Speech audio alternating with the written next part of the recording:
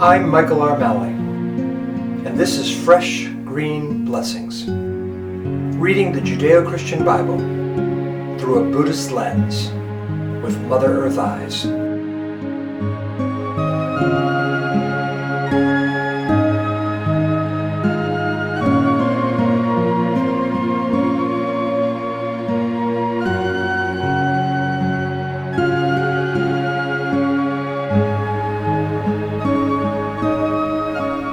Welcome to Fresh Green Blessings, and I'm Michael R. Malley.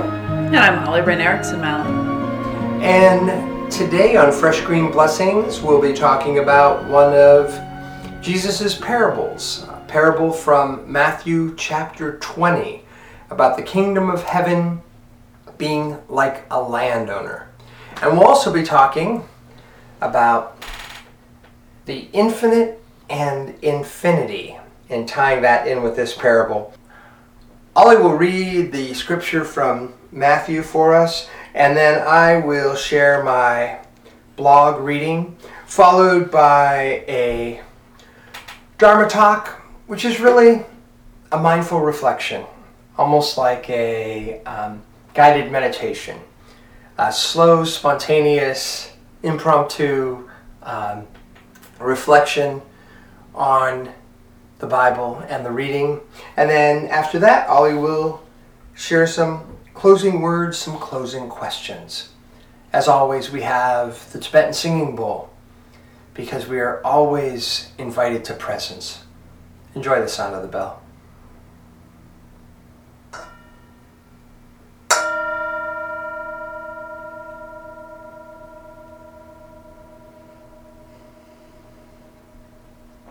Today's reading is from the book of Matthew, chapter 20, verses 1 through 16.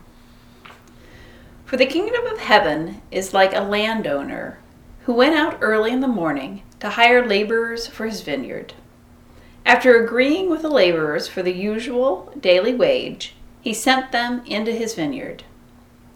When he went out about 9 o'clock, he saw others standing idle in the marketplace, and he said to them, "You also go into the vineyard, and I will pay you whatever is right." So they went. When he went out again about noon, at about 3 o'clock he did the same. About 5 o'clock he went out and found others standing around, and he said to them, "Why are you standing here idle all day?" They said to him, "Because no one has hired us." He said to them, "You also go to the vineyard." When evening came, the owner of the vineyard said to his manager, "Call the laborers and give them their pay, beginning with the last and then going to the first." When those hired about 5 o'clock came, each of them received the usual daily wage. Now when the first came, they thought they would receive more, but each of them also received the usual daily wage. And when they received it, they grumbled against the landowner, saying, "These last work only 1 hour, and you have made them equal to us, who have borne the burden of the day and the scorching heat." But he replied to one of them, "Friend, I am doing you no wrong. Did you not agree with me for the usual daily wage? Take what belongs to you and go. I choose to give to this last the same as I give to you. Am I not allowed to do what I choose with what belongs to me? Or are you envious because I am generous? So the last will be first, and the first will be last."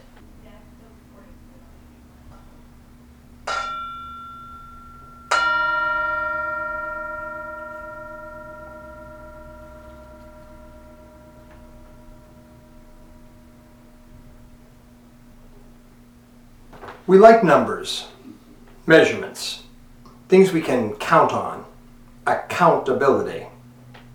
Jesus' story in Matthew chapter 20, verses 1 through 16, like many of his parables, messes with us. Things don't add up.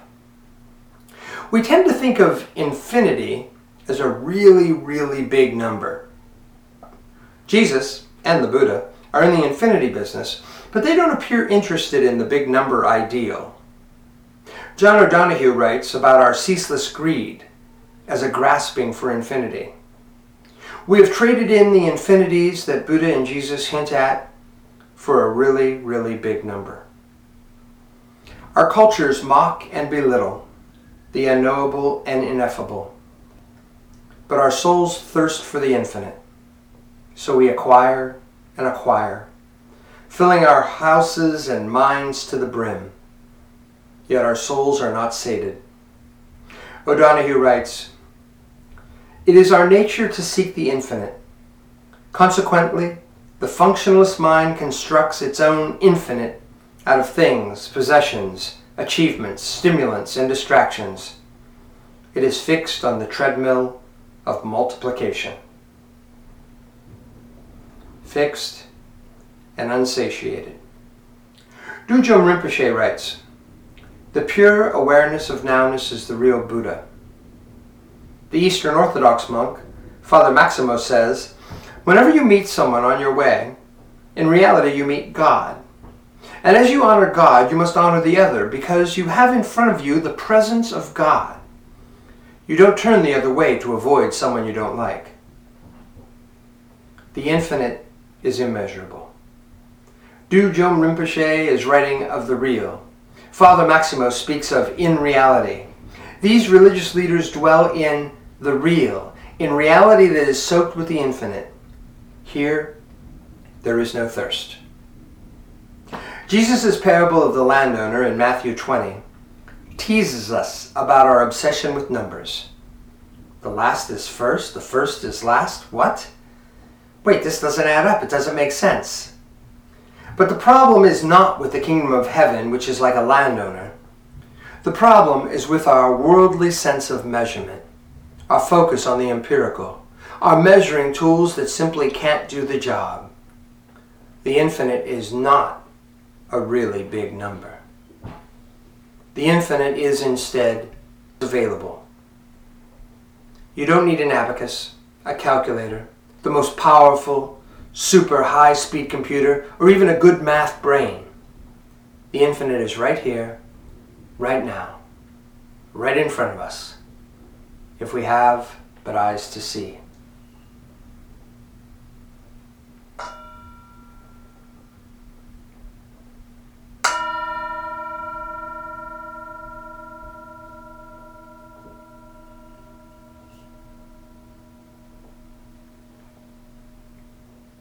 I've always loved this parable, which is found only in Matthew, because, as I wrote earlier, it messes with me. I'm all about fairness. If you ask our children, they'll say, "Yeah, Dad is always working, trying to make things even, trying to make things fair."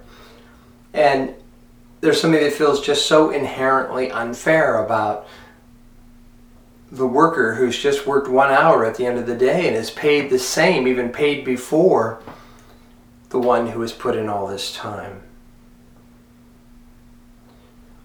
And oh, and by the way, that's the sound of thunder. We have a great storm roaring outside, which seems especially appropriate since our topic is the infinite and infinity. But as I was saying, I was recently reading or rereading John O'Donohue's wonderful book called Eternal Echoes. And it struck me where he was talking about the functionalist mind of today and how rather than embracing or grappling with the infinite and infinity and wonder and awe, we have kind of transposed all that onto this want for more and more and more. That in some ways our longing for the infinite shows up in our longing for things, our desire for more experiences. It shows up for me with more and more books. Oh, I can't say no, I'll have more and more and more. And we acquire and acquire, and our houses are filled to the brim. Our minds are filled to the brim with ideas. Our lives are filled to the brim with entertainments. There's ceaseless entertainment, right? There's with all the movies and films and shows and videos, streaming, more, more, more. And it is as if we are longing for that sense of the infinite. And somehow, as I was reading O'Donohue's words on this, the parable from Matthew chapter 20 came to me. And it came to me that here we are wanting to quantify, wanting to get the right measurement. And as we do the measurement, we say, well, no, this guy worked this much, this person worked so much less, and there's a general unfairness here, but we're seeing with our eyes. And in particular, we're looking with our eyes that want to measure everything by number.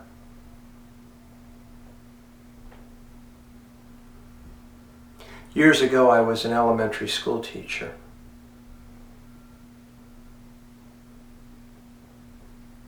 And one of the reasons that I left teaching, and this was back in the 1990s, is because I was feeling less and less like an educator and more like a test administrator. And I was working with first, second, third, fourth graders.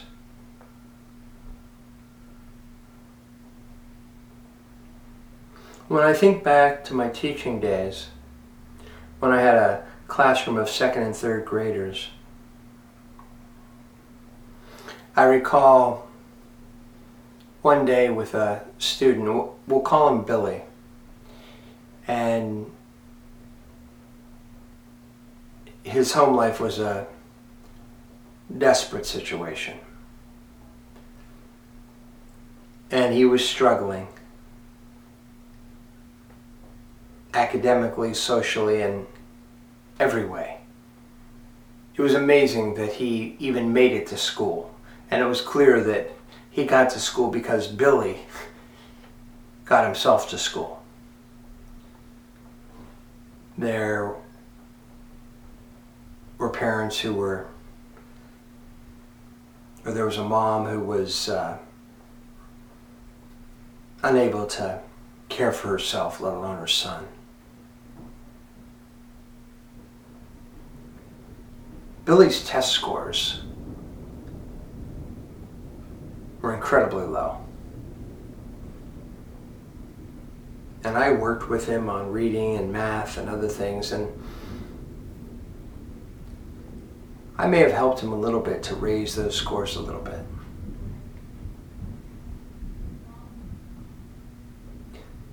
But the memory that comes back to me is when we were lined up, maybe to go down for lunch or out to recess, I don't recall. And he happened to have on a beat up old Oxford shirt that had the button down collar. And I happened to be wearing an Oxford shirt that day too. And I noticed that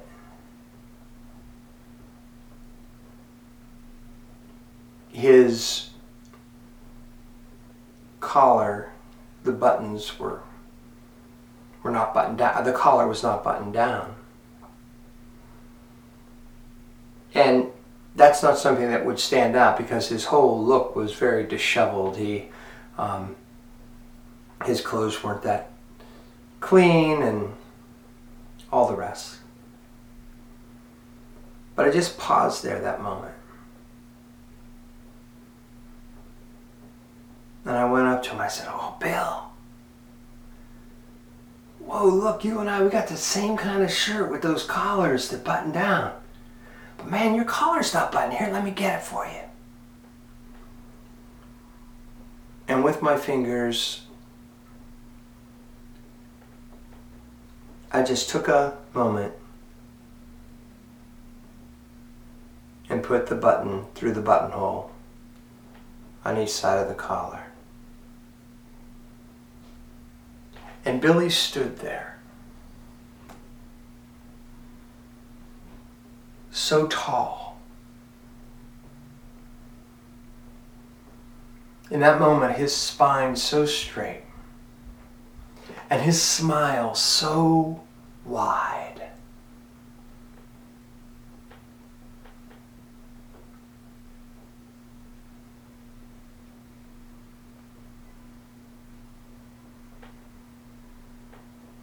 I don't know what happened to him. It's a lot of years ago. I don't know how his life has turned out.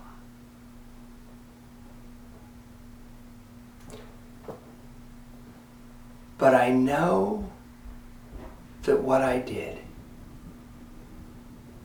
in that little gesture for just those couple of minutes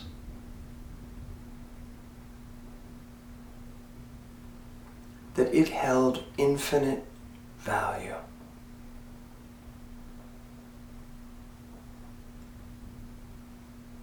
I know that it related almost not at all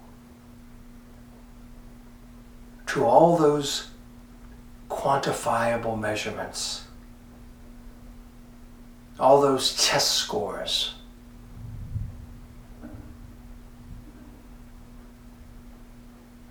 that we recorded for Billy and all the others.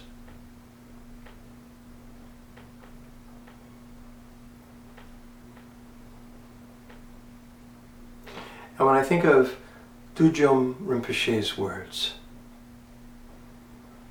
the pure awareness of nowness is the real Buddha.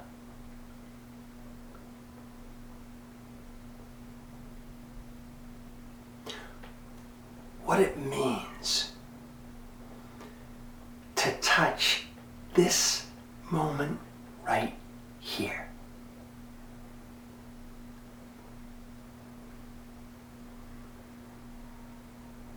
To be fully and totally present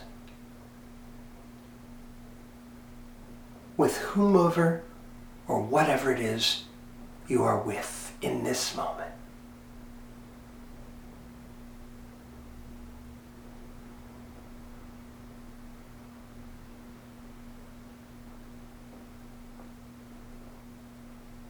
I remember years ago finding the old dog brush that had belonged to the dog. His name was Snoopy, named after Charlie Brown's dog, the dog of my childhood. And I remember just holding that brush, and it still had some of Snoop's hairs in it.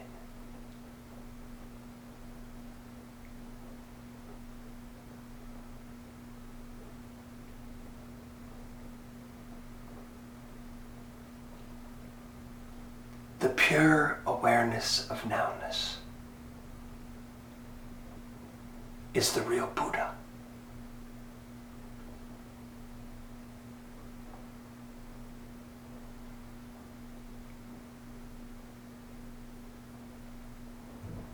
Father Maximos, speaking in a wonderful book called The Mountain of Silence, A Search for Orthodox Spirituality, says, when you encounter another human being, you are in the presence of God.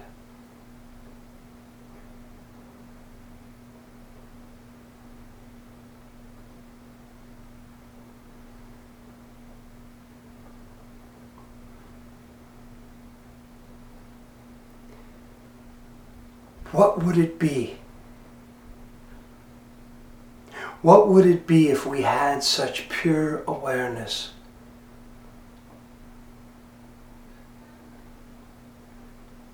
In our human encounters.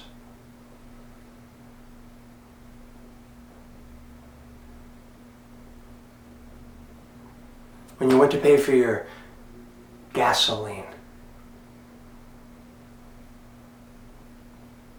to the cashier, what would it mean to know that in that brief moment you were in the presence of God?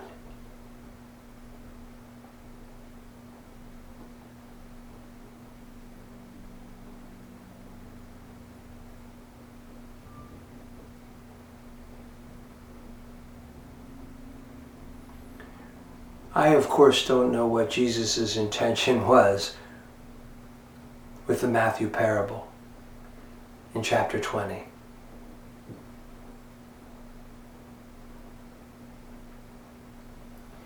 And maybe there's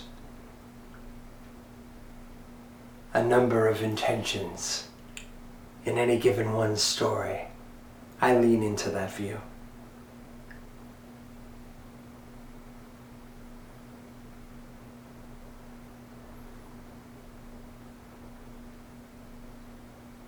It begins so strangely.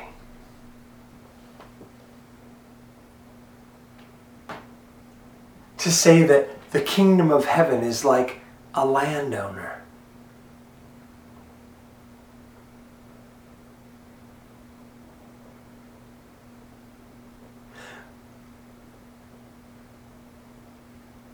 But part of the message in that parable for me, that parable that messes with me and has messed with me for a long time,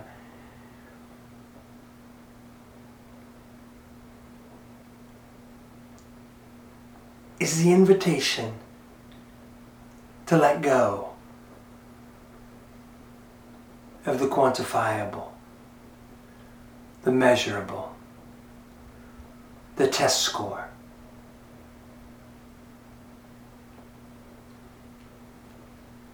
To let go of the acquiring more and more and more, as if that is going to satisfy some desire for the infinite.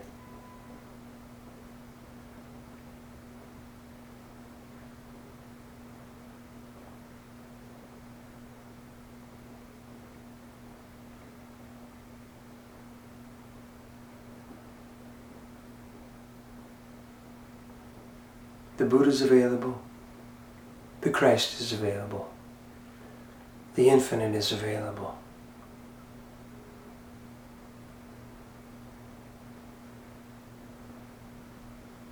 The presence of God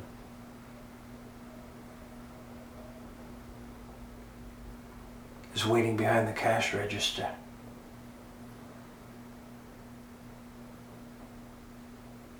The next time you pay for your gasoline or buy a loaf of bread.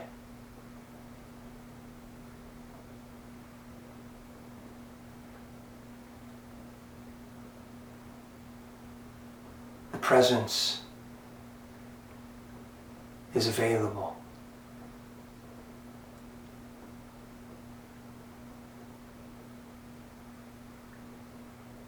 When you take a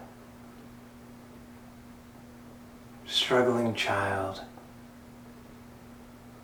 in a hurting world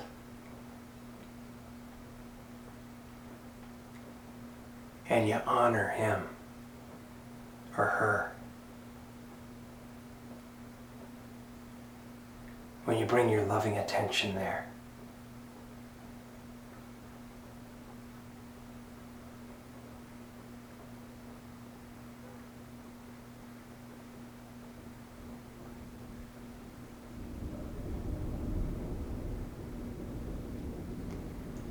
I wish I had 100 more stories to tell you of how I brought that focused attention to Billy.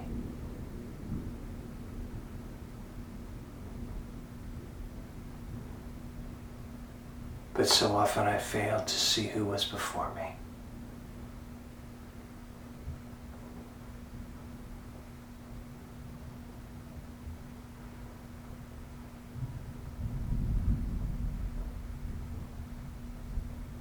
The thunder is beautiful.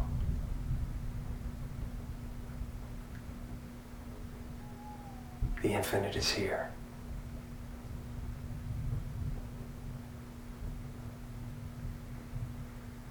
Amen.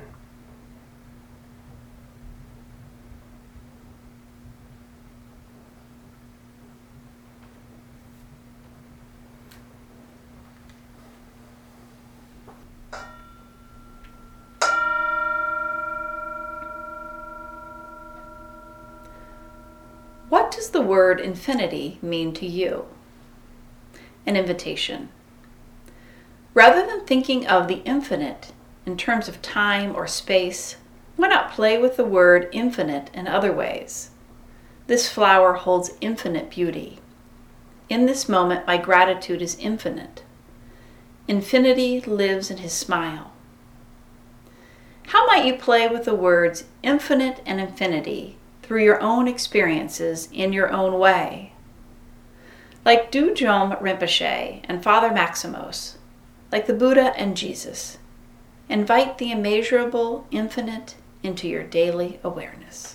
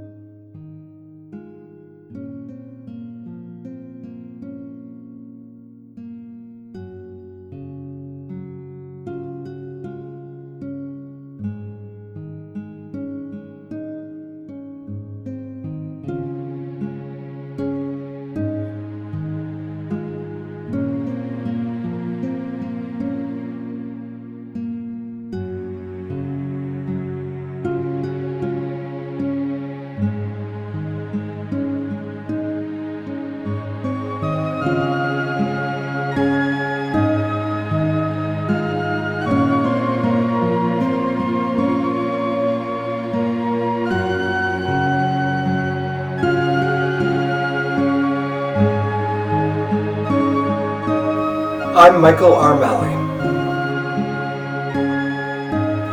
and you've been listening to Fresh Green Blessings,